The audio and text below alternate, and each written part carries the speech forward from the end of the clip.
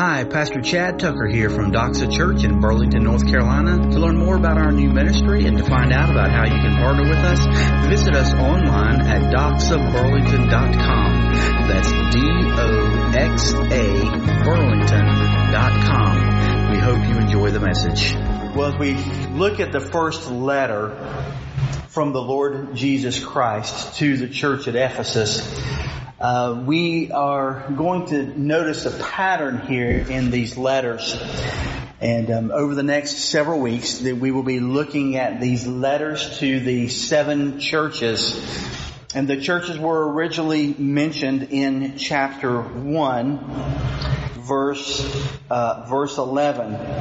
And he says, write on a scroll what you see and send it to the 7 churches: Ephesus, Smyrna, Pergamum, Thyatira, Sardis, Philadelphia, and Laodicea. So here in chapter 2, the Lord Jesus himself told John to write these letters. If you have a red letter edition Bible, you'll notice that Revelation 2 and 3 are in the red letters, indicating that these are the words of the Lord Jesus himself. So these are letters from the Lord Jesus to these 7 churches. Now these weren't the only churches there. There were many churches. In fact, Colossae was right there next to one. And so why did he choose these 7 and not the others? We don't know for sure, but there are a couple of things that we could consider. The number one obvious answer always why these 7 churches is because God is God and He can do whatever He wants to do, and that's certainly enough.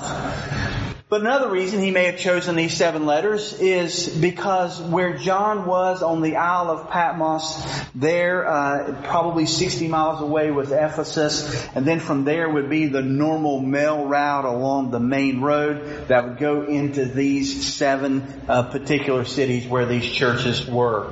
So it may have been because of the mail route beginning in Ephesus and going counterclockwise that you would encounter every one of those cities, and so that's why He chose those cities. Another possibility is that John himself, who is there on the Isle of Patmos, he's in his late 80s, early 90s. He's banished to hard labor there for the cause of the gospel. It may be because he had done ministry in that area for a long, long time. There is a possibility that John himself had some special relationship to these churches, and perhaps these were churches that John himself had founded, or maybe these are churches that he had some pastoral assignment in and around in that area. So these may have been churches that would be special to John himself. But nevertheless, these are letters from Jesus to these 7 churches. A lot of speculation, really, is the only way I know to call it, has come about in terms of what these letters are and how they relate to us today, and what's God's purpose and intention for those. There are some people, for example, who said that each of the 7 churches and the things that Jesus addresses in those churches are things that happened and took place in a particular time in church history in the past. And so there are some who hold that these 7 churches represent the 7 church ages. And at the end or the close of the 7th age, which they believe that we are now living in, is when Christ will return. I don't really see that particularly the case, and I don't really see the support for that as I study these and look at these. Others say that these were just representative churches, and the things that are going on in these churches here are things that are going on in churches today. And so just as Jesus took the things, and you're going to see that He offers a word of commendation, but He offers words of condemnation as well. He compliments those that need to be complimented, and He criticizes those that need to be criticized. And to be perfectly honest with you, out of the 7, there's more condemnation and criticizing than there is celebrating and commending. In fact, only 2 letters in particular have little or no condemnation or critical elements to them at all. And we will see those, but 5 of them certainly do. And so some would say that these would be elements that could be found in church today if you just look hard enough. If we knew the church as Jesus knows the church, after all, He is walking in the midst of the lampstands. He knows churches inside and out. That we can see elements of these in different churches along the way. I could agree with that, but I also could agree that all the things that are wrong in all of these churches could, in the history of one church, take place. Right? So it's not just that churches are going to be bent in one direction or another. I think the thing is I don't think that we should go through here and see which letter most aptly fits our church and let's just study that one because the rest of them don't apply to us. I think that we should read all 7 of them and study all of them and be warned about the things that Jesus warns those churches about.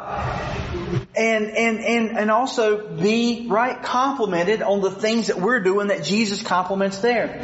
So that all 7 of these letters written from the Lord Jesus to actual local churches applies to us today. Now before you think, now wait a minute, Pastor, you're always talking about, we need to know the text and context and historical perspective. Why do you think these letters written from Jesus to these specific churches have any bearing on us today and what we do? Well, that's a great question. But it's also a question that's easily answered here in each of these letters. So, for example, if you would, go down to Revelation chapter 2, verse 7. Let anyone who has ears to hear listen to what the Spirit, capital S, Holy Spirit says, not just to the church in Ephesus there, but to the churches. So all of these letters, even the letter that was written to Ephesus, copies would be given to all of the churches and they would have it. But they would also be spread to the other churches as well, recorded in God's Word for all churches of every generation and every time to read and to study and to benefit from. So we're not going too far to take the specific things that Jesus writes to the specific church in Ephesus and only limit it to Ephesus, but it applies to us today. I also want to point out that in these letters, in each of these letters, there's an aspect that the letter is written to the church. To the church. In fact, it's written to an angel or a messenger of the church, and we'll talk about that in just a minute, where he says in chapter 2, verse 1, and he says at the beginning of every letter, write to the angel or the messenger of the church in Ephesus. So he's writing to this one who would be representative of the church, and he's given the description of the church. I know this about the church. I know this about the church. I know this about the church. And he goes on to say, and if you don't correct this, then I will come and will remove the lampstand from the church, which means basically, as we will see, that the church will die. The church will die. But not only is he offering these things to the church at large, he also has words for individuals within the church. So, for example, if you just take a look here at this one, look particularly at the last verse. It says, "Let anyone who has ears hear what the Spirit says to churches." And then he says this: "To the one who conquers, or the one who overcomes." In that case, he's talking about individual people within those churches. So even if, as happened in these churches, the lampstand was ultimately removed, there are people within the church who were faithful and who heeded the words of Christ. And to them as individuals, they became overcomers or conquerors. And of course, were entered into heaven and the blessings and the reward of God. So as we read these letters, basically what I want to say at this point is let's note that there is a church-wide application. Okay? A church-wide application. He's going to talk a lot about the characteristics of these 7 churches. But remember that the word church is the word ecclesia, which means called out ones. It's people who have been called out of the world and come together as a church. So the church is made up of individual people. And therefore, if these characteristics are characteristics of the entire church, it's because they're characteristics of individual people within the church. So as we look at this by way of application, we want to see, yes, church-wide application, right? But in order to see church-wide application and, yes, church-wide change, we have to be willing to look at us as individual members who make up this particular church. And so I want to keep that in mind as we go through. So, yes, I believe that there is a contextual application. Jesus certainly wanted, for example, the church at Ephesus to hear and to heed these things. I want to see a local church in general application where we read this in light of ourselves as a church and heed the warnings and hear those things as well.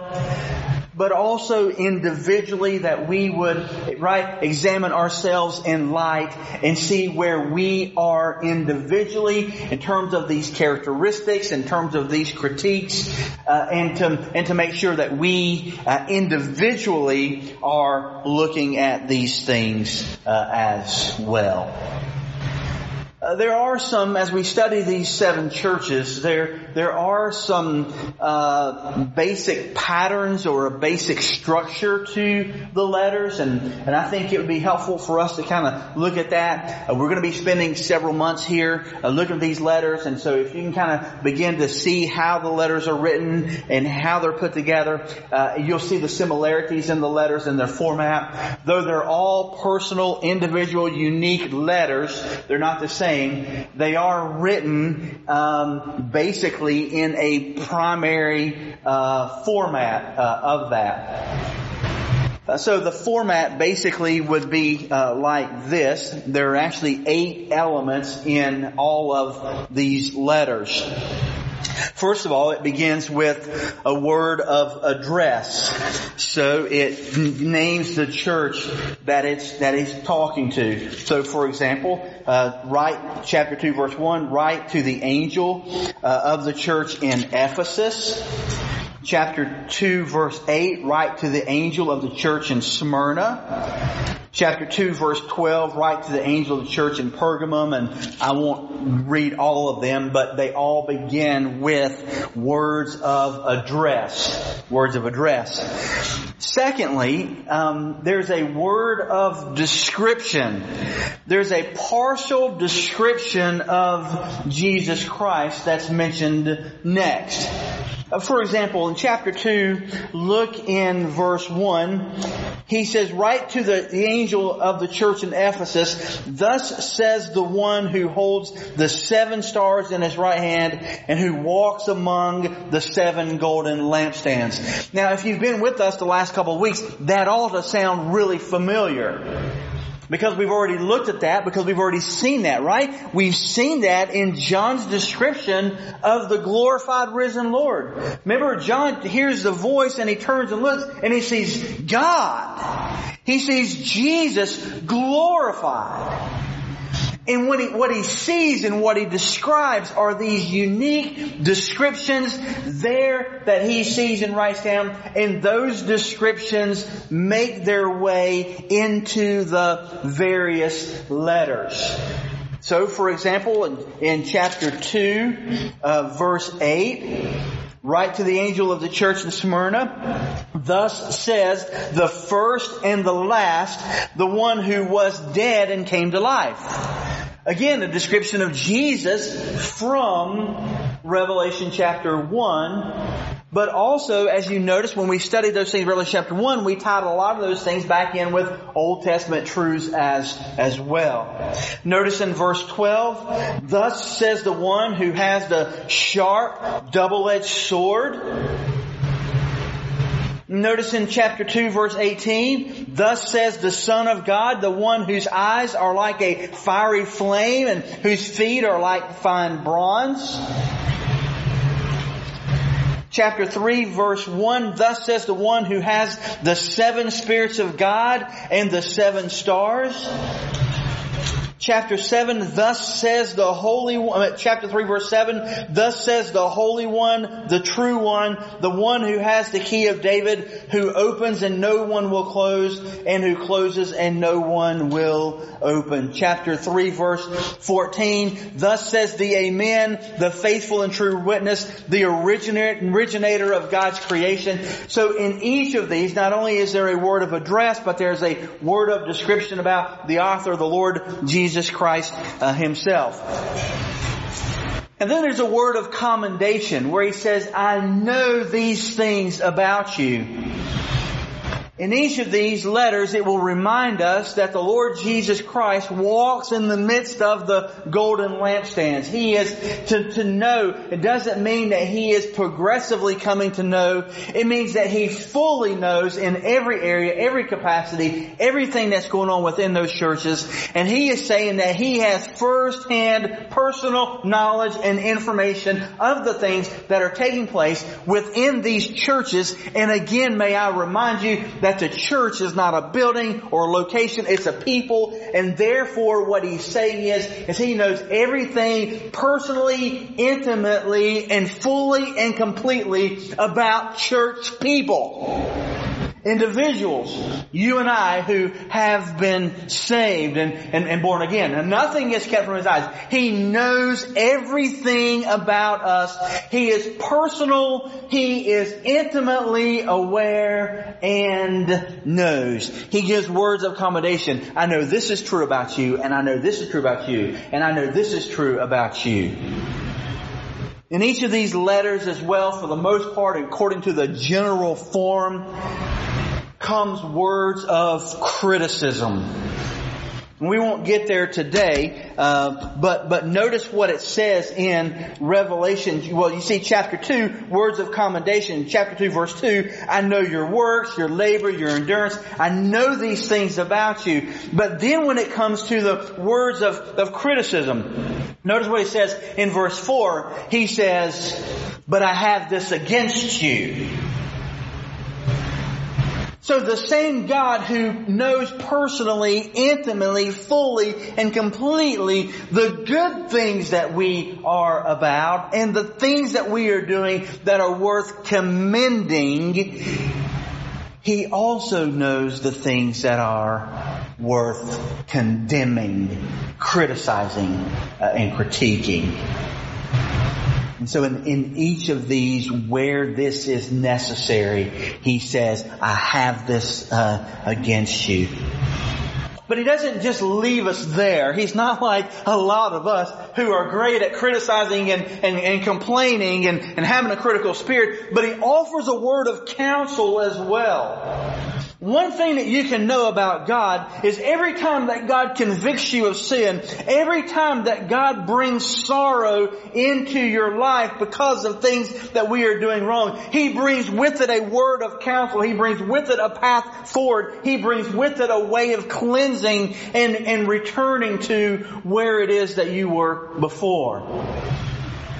You can never simply accuse God of having a critical nature or a critical spirit. Yes, He sees fully and clearly. And yes, He is willing, because He loves us, to point out the things in our life that need to be critiqued, that need to be criticized, that need to be condemned.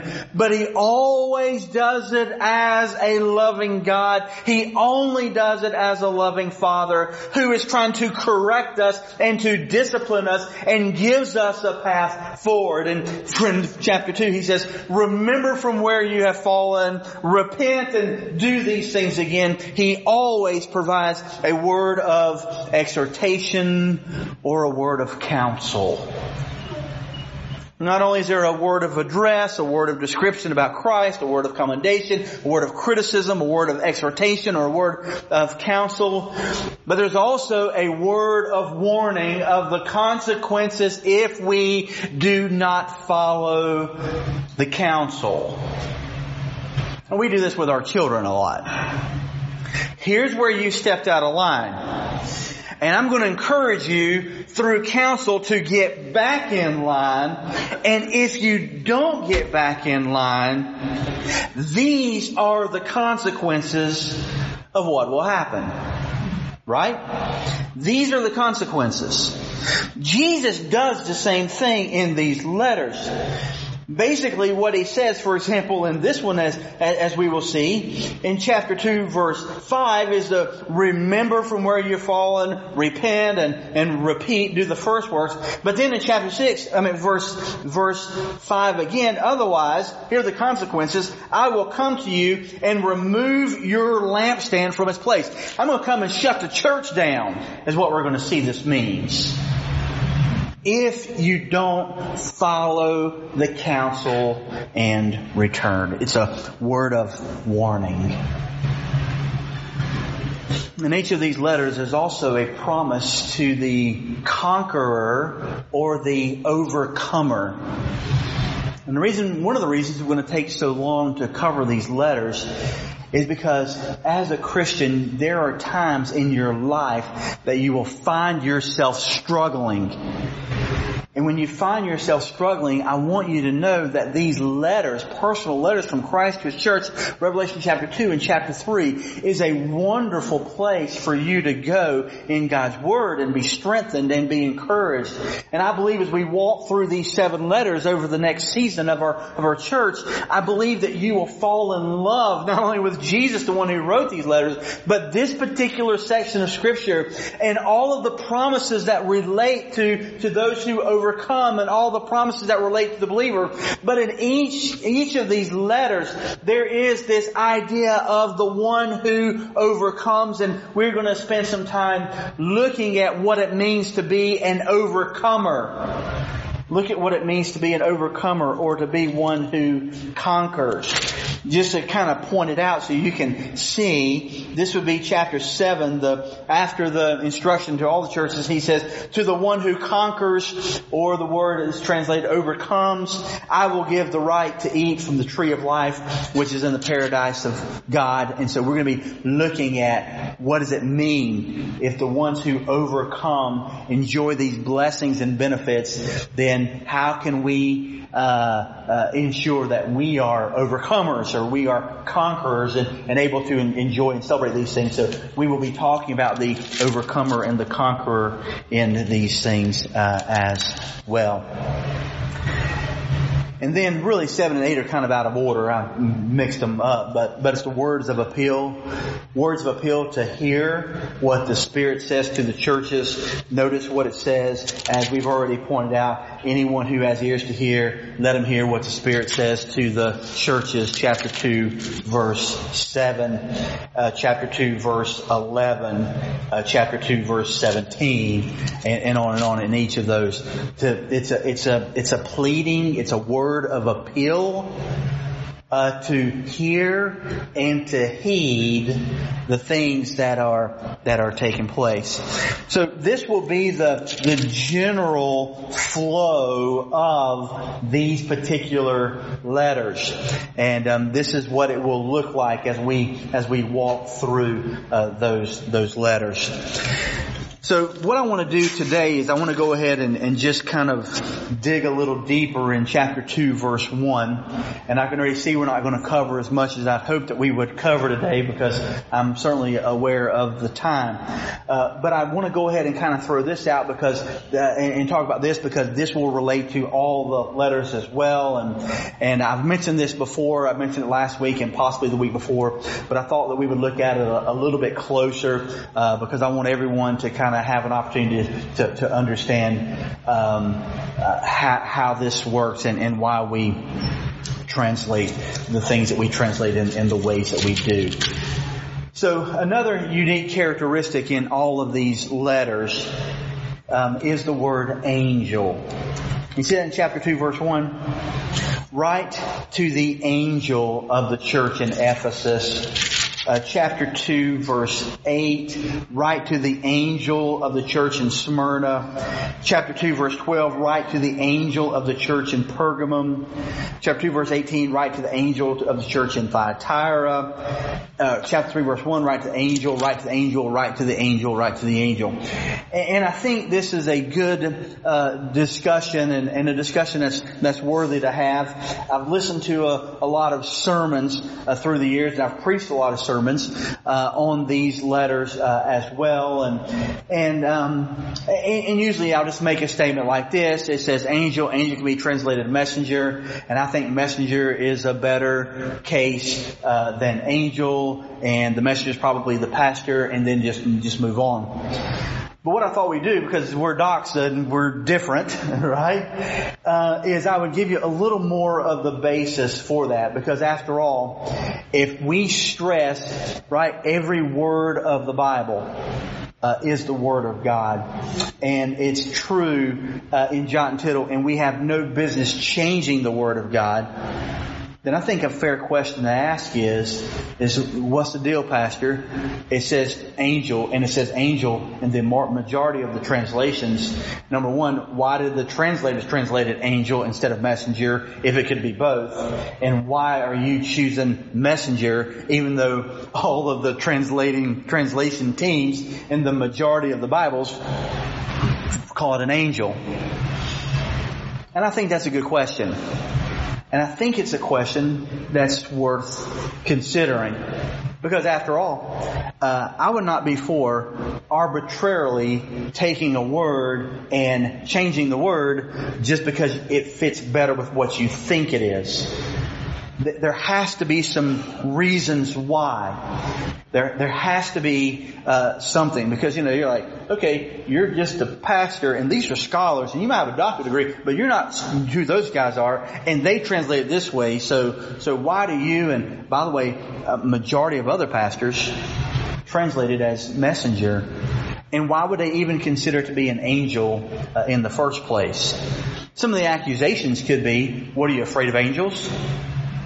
Right? Because oftentimes we can forget that there are supernatural beings and spiritual realities that are taking place all around us. Even Hebrews says that sometimes we even entertain angels unaware. You can go all the way through the Bible, and for example, in Gideon, when God opened Gideon's eyes, he couldn't see them unless God opened his eyes, and there were angels everywhere. So I think it'd be good to kind of take a look and kind of present some of the data, if you will, or some of the Bible truths, and then make your own conclusion about what it is. And this certainly wouldn't be one to break fellowship over. This would be something that would be worth studying and considering and looking at the data. But just because I come to the conclusion that it's messenger, and I believe personally the pastor, writing to the pastor of the church, is not that the pastor is an angel, but in this case he is. No, I'm kidding. But if you look at this and you come away and just say, I think it's angel, that's perfectly okay. Right? It's perfectly okay. And we're not going to break fellowship over this. So let's take a look at this word. The word in the original language is the word angelos. Angelos. Angelos sounds like angel, and indeed it is translated as the word angel. In fact, 98 to 99% of the times the word angelos is found in the Bible, it is to an angel. Now, it could be good angels or it could be bad angels, but it's a spiritual being. And so there's certainly a lot of contextual support that would say this word angelos ought to be translated as angel. In fact, when you get to Revelation chapter 4, even in the book of Revelation, chapter 4 verse 1 and following, every time the word angelos is used, it's always referring to angels. Now, let's just make sure that we're clear on what angels are. Angels are not what happens to you when you die. Babies don't die because God needed another little angel. Okay? When you die, you're not going to become an angel. An angel is a separate order of created beings. Angels have no ability or capacity to propagate and to procreate and do all those things. Every angel that's ever existed has been personally created by God Himself. All the angels God created were good and perfect and holy. They were His messengers. They were giving Him praise and worship. There are going to be myriad and myriad and myriad of angels in heaven. The Bible says that there are cherubim that are next to the throne in heaven. There are seraphim, as we see both in Isaiah chapter 6 and other places. So there apparently is some order or ranking of these created beings in heaven. They are a separate spiritual created order in heaven that are messengers of God. In other words, they only do what God tells them to do. Go here and say this. Take the message of the birth of Christ to the shepherds in the field. They are ministering spirits, if you will, that God has created. In terms of order and ranking with where we are right now, the Bible tells us that you and I, in terms of ranking, are a little lower than the angels. A little lower than the angels.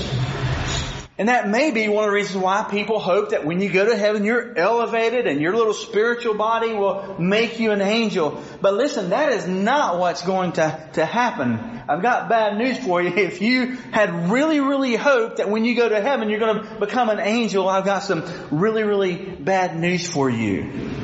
You will not. In fact, when you and I get our glorified bodies and go to heaven, according to the book of 1 Corinthians, we will then no longer be lower than the angels, but we will be above the angels. And Paul tells the church at Corinth, do you not know that one day you will judge the angels? So for you to become an angel in heaven is going to be demoted from the position that God has placed you. So let's just be clear about what angels are to begin with. Separate order of created being. Right now we're a little bit lower. One day we will judge the angels. They are messengers of God. A subset of angels, about a third of the angels fell. How many is that? I don't know. The Bible doesn't tell us. It just tells us there are myriads of myriads, thousands and thousands. Right there, an innumerable number. The Bible never tells us how many there are. But more than can be counted. And a third of those followed Satan and fell and became fallen angels or became demons. And they have their own hierarchy as well. There are some different characteristics between angels and demons. This is not about angelology, but just to kind of throw this out there as well. Fallen angels have no ability to create a body for themselves. Apparently good angels do, because Hebrews says that there are times that they fashion themselves in the body and we entertain angels unaware. So they have the ability to take on a physical presence, a physical body, and to be able to do the things there. But nowhere in the Bible do fallen angels or demons. Apparently with the fall, one of the things that changed, or one of the things that happened, was the ability to do so, because they always, fallen angels, demons, always need a conduit to possess, or a vessel to possess, in order to have a visible presence. Example. The pigs. Yeah. And there would be other examples as well, but again, you've never seen. They will disguise themselves as angels of light, and therefore they will possess people and do things along those lines, but they do not have the ability to fashion and form for themselves. So, with all this evidence and all this proof, and 99% of the time translated angels, why would we not look at it here? Well, there are places that the same word is used, angelos, but it clearly doesn't mean an angel, but it means a messenger, a human messenger of God. For example, if you would go with me to John chapter 7. John chapter 7. This is in relation to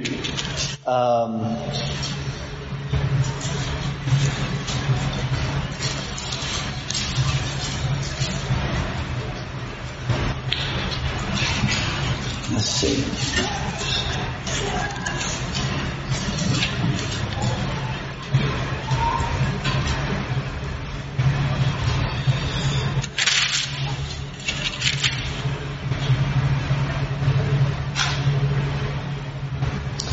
Well, that's not the right one. Hang on a second.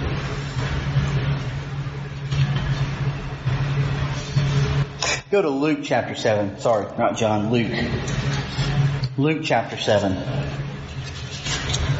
Luke chapter 7, this is dealing with John the Baptist, who is in prison. And in Luke chapter 7, John's disciple, verse 18 says, told him about these things. And so John summoned two of his disciples and he sent them to the Lord. Remember this story? We studied this several months ago. And John the Baptist, he's locked up, he's in prison. He wants to know, are you the one who is to come, or should we expect someone else? When the men reached him, they said, John the Baptist sent us to you, verse 20. Are you the one who is to come, or should we expect someone else? At that time, Jesus healed many people of diseases, afflictions, and evil spirits. He granted sight to many blind people. Verse 22, he replied to them, go and report to John what you have seen and heard. The blind receive their sight, the lame walk, those with leprosy are cleansed, the deaf hear, the dead are raised, and the poor are told the good news. And blessed is the one who is not scandalized or offended by me. And we looked at when we studied the stone prophecies. But now notice verse 24, Luke 7:24. After John's messengers left, he began to speak to the crowds about John. That word messenger there, clearly people, is the word angelos. The exact same word in Revelation chapter 2 in the letters. The exact same word. You could go to, there are a couple other places as well. You could go to James chapter 2, verse 25, I believe it is. James chapter 2 verse 25, speaking about Rahab. James 2:24 says, you see that a person is justified by works, not by faith alone. In the same way, wasn't Rahab the prostitute also justified by works in receiving the messengers and sending them out by a different route? Remember the story in the Old Testament? She received the messengers who had gone into the city to spy out, and she hid them. Here in James, as it is retelling that story, the word word messenger is the word angelos. Is the word angelos. And so again, it is translated messenger. And so there are times that it is translated as human messengers.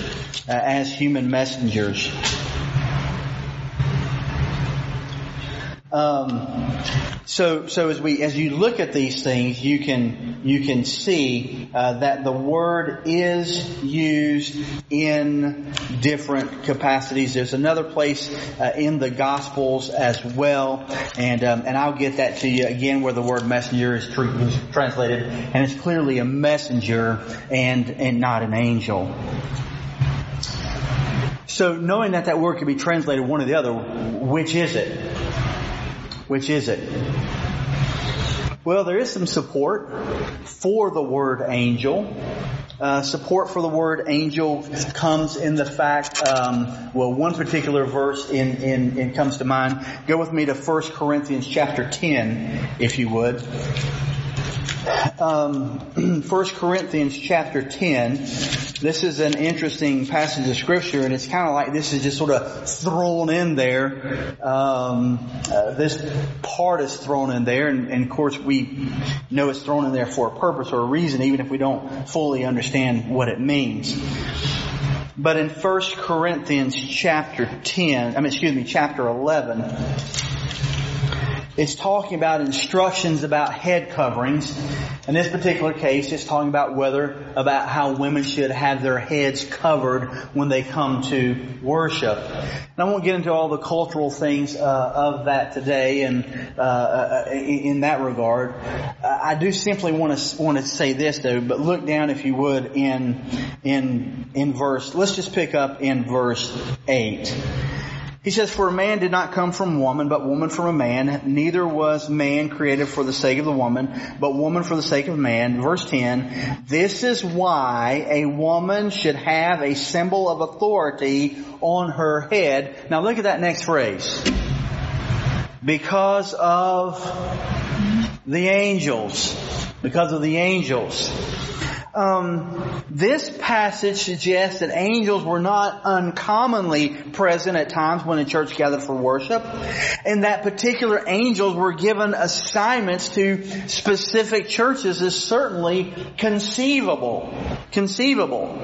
So that when the church would gather, there would be angels there, and Paul is writing, and one of the reasons why he says that you ought to do this. Now it has to do with the cultural context, the fact there were temple prostitutes and all the things that were going on there.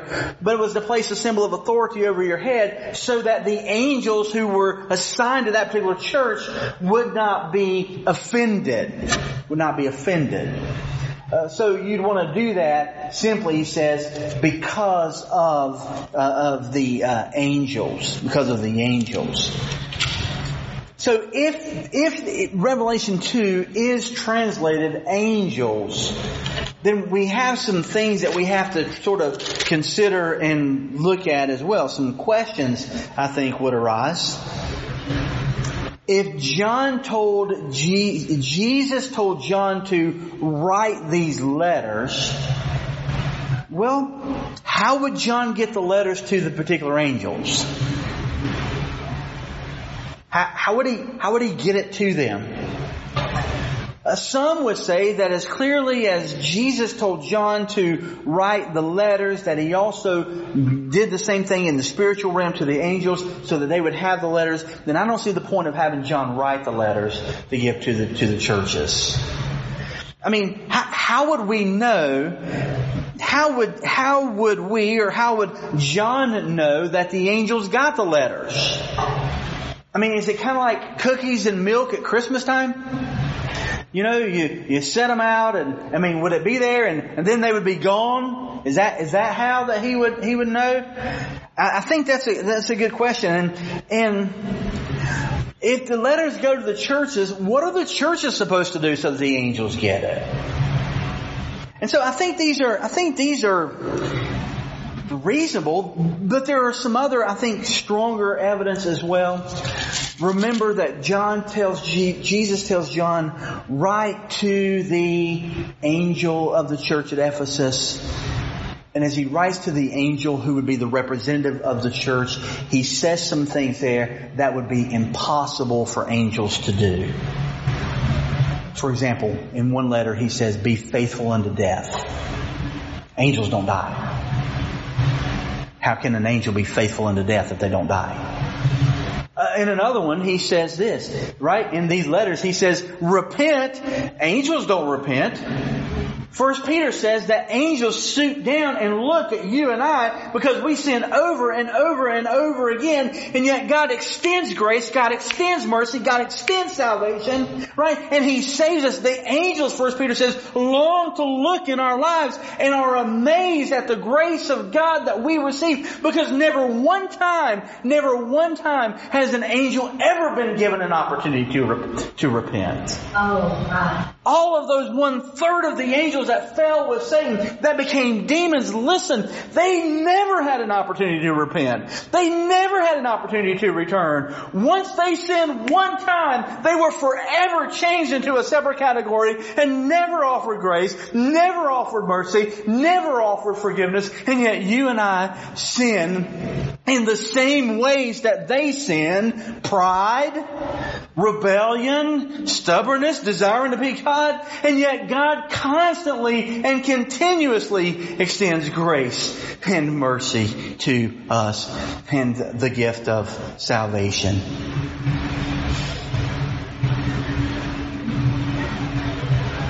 But if the word angel here is translated messenger, who is representative of the church, even the pastors, as I would believe, because he holds them in his right hand, means that he is sovereign over the pastors and the churches and the ministries that he is intimately aware of and intimately involved with. Would it not be reasonable to find sin in a pastor's life or a messenger's life?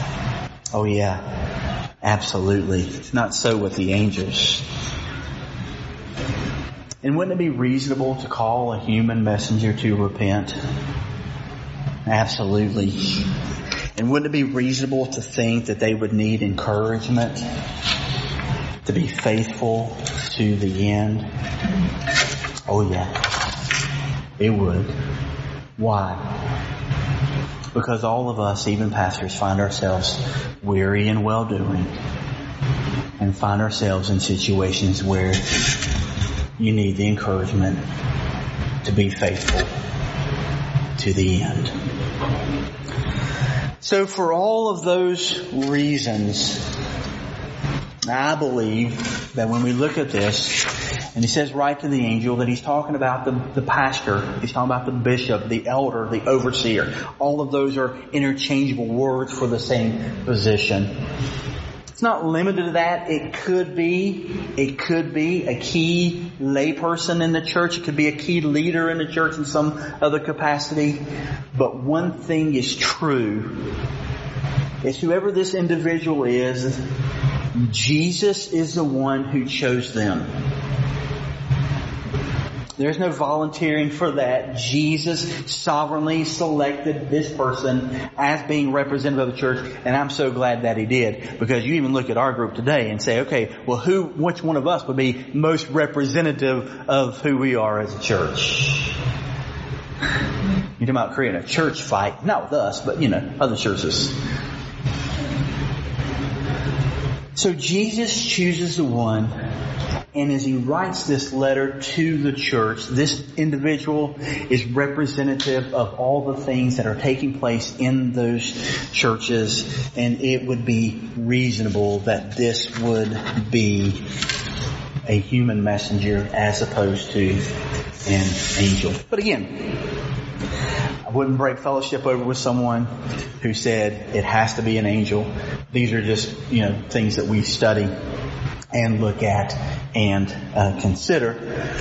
So as we read, we'll read the text as it is, angel, and as I preach, I will read the text for what it means. I'll say messenger, the angel or messenger. And whatever you want to cling to in that case will be fine, but at least you'll know where I'm coming from in this particular case. So as we look at these letters, then what we're going to do is we're going to study the background. What is the city? What are things that are going on? What's happening in that particular church?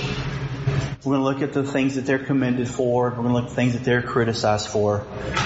We're going to look at the counsel that they're given. And what we're also going to do is we're going to bring in some elements and some things about that city that I think honestly is going to amaze you. And it's just kind of dropping down into the biblical world and seeing and knowing these cultures. It's probably going to change some of your understandings of some passages of Scripture. Okay? Particularly, for example, when we get to the one where he talks about how would that you would be hot or cold, but because you're lukewarm, I'll spew you out of my mouth. That is a clear cultural, physical picture in that city that we need to look at to have a better understanding of what it is. And it doesn't say what you think it means anyway, right? Because we tend to interpret that as either be hot for Christ or he's going to spew you out. But it doesn't say be hot or be cold, but because you're lukewarm. So what does it mean to be hot and to be cold?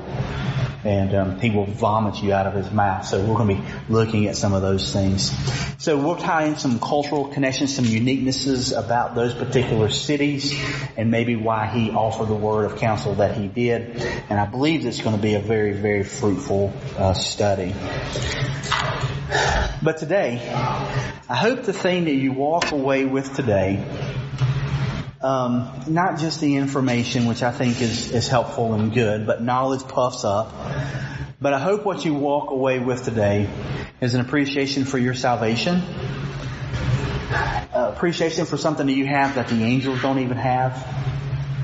I hope you walk away with a sense, and I hope not only today, but this letter in general will give you the sense that you're not alone. Right? When Jesus said, I'll never leave you or forsake you, that He is truly with you in everything that you're enduring and everything that you're encountering and everything that you're going through. That when you find yourself under the crushing weight of burden, that you're not holding it by yourself. That He is here with you. The idea, and we didn't quite get there today, but the word is peripateo. He is walking. He is continuously walking and pacing and walking through. Not pacing in worry, but intimately involved in walking through the lampstands and everything that is going on and taking place in the lives of the church. And I'll remind you again that the church is a people, not a building. He is walking in between the church. I hope you leave here today with a great understanding of who you are in Christ and how He has redeemed you, and how, if it was your goal and ambition to become an angel, that you're not so disheartened and disappointed, you recognize that you will be elevated over those. And I do hope that it will correct, right, the words that come from our mouth when we try to encourage people who have passed on, try to make them something that they will not become. They will not be angels. But most of all, because everything that you just pretty went deeper inside of me than I could imagine. It went so deep that it caused my flesh to choke on. Wow.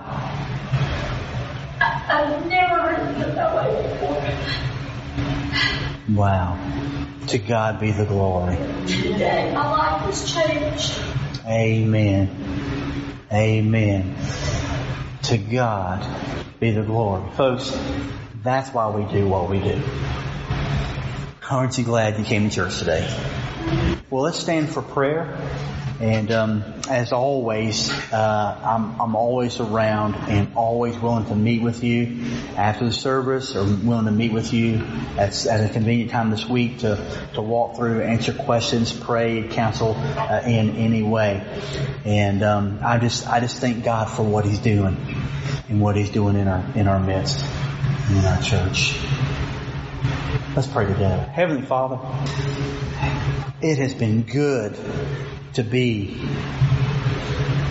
in the house of God today. It has been good to be with brothers and sisters in Christ.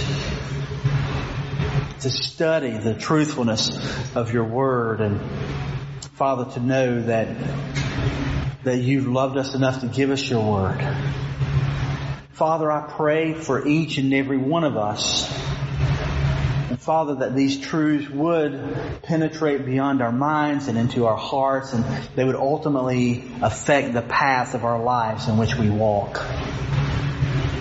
Father, I'm thankful that the Lord Jesus is willing to walk in the midst of the lampstand, in the midst of the churches, and He personally and intimately knows these things about our lives.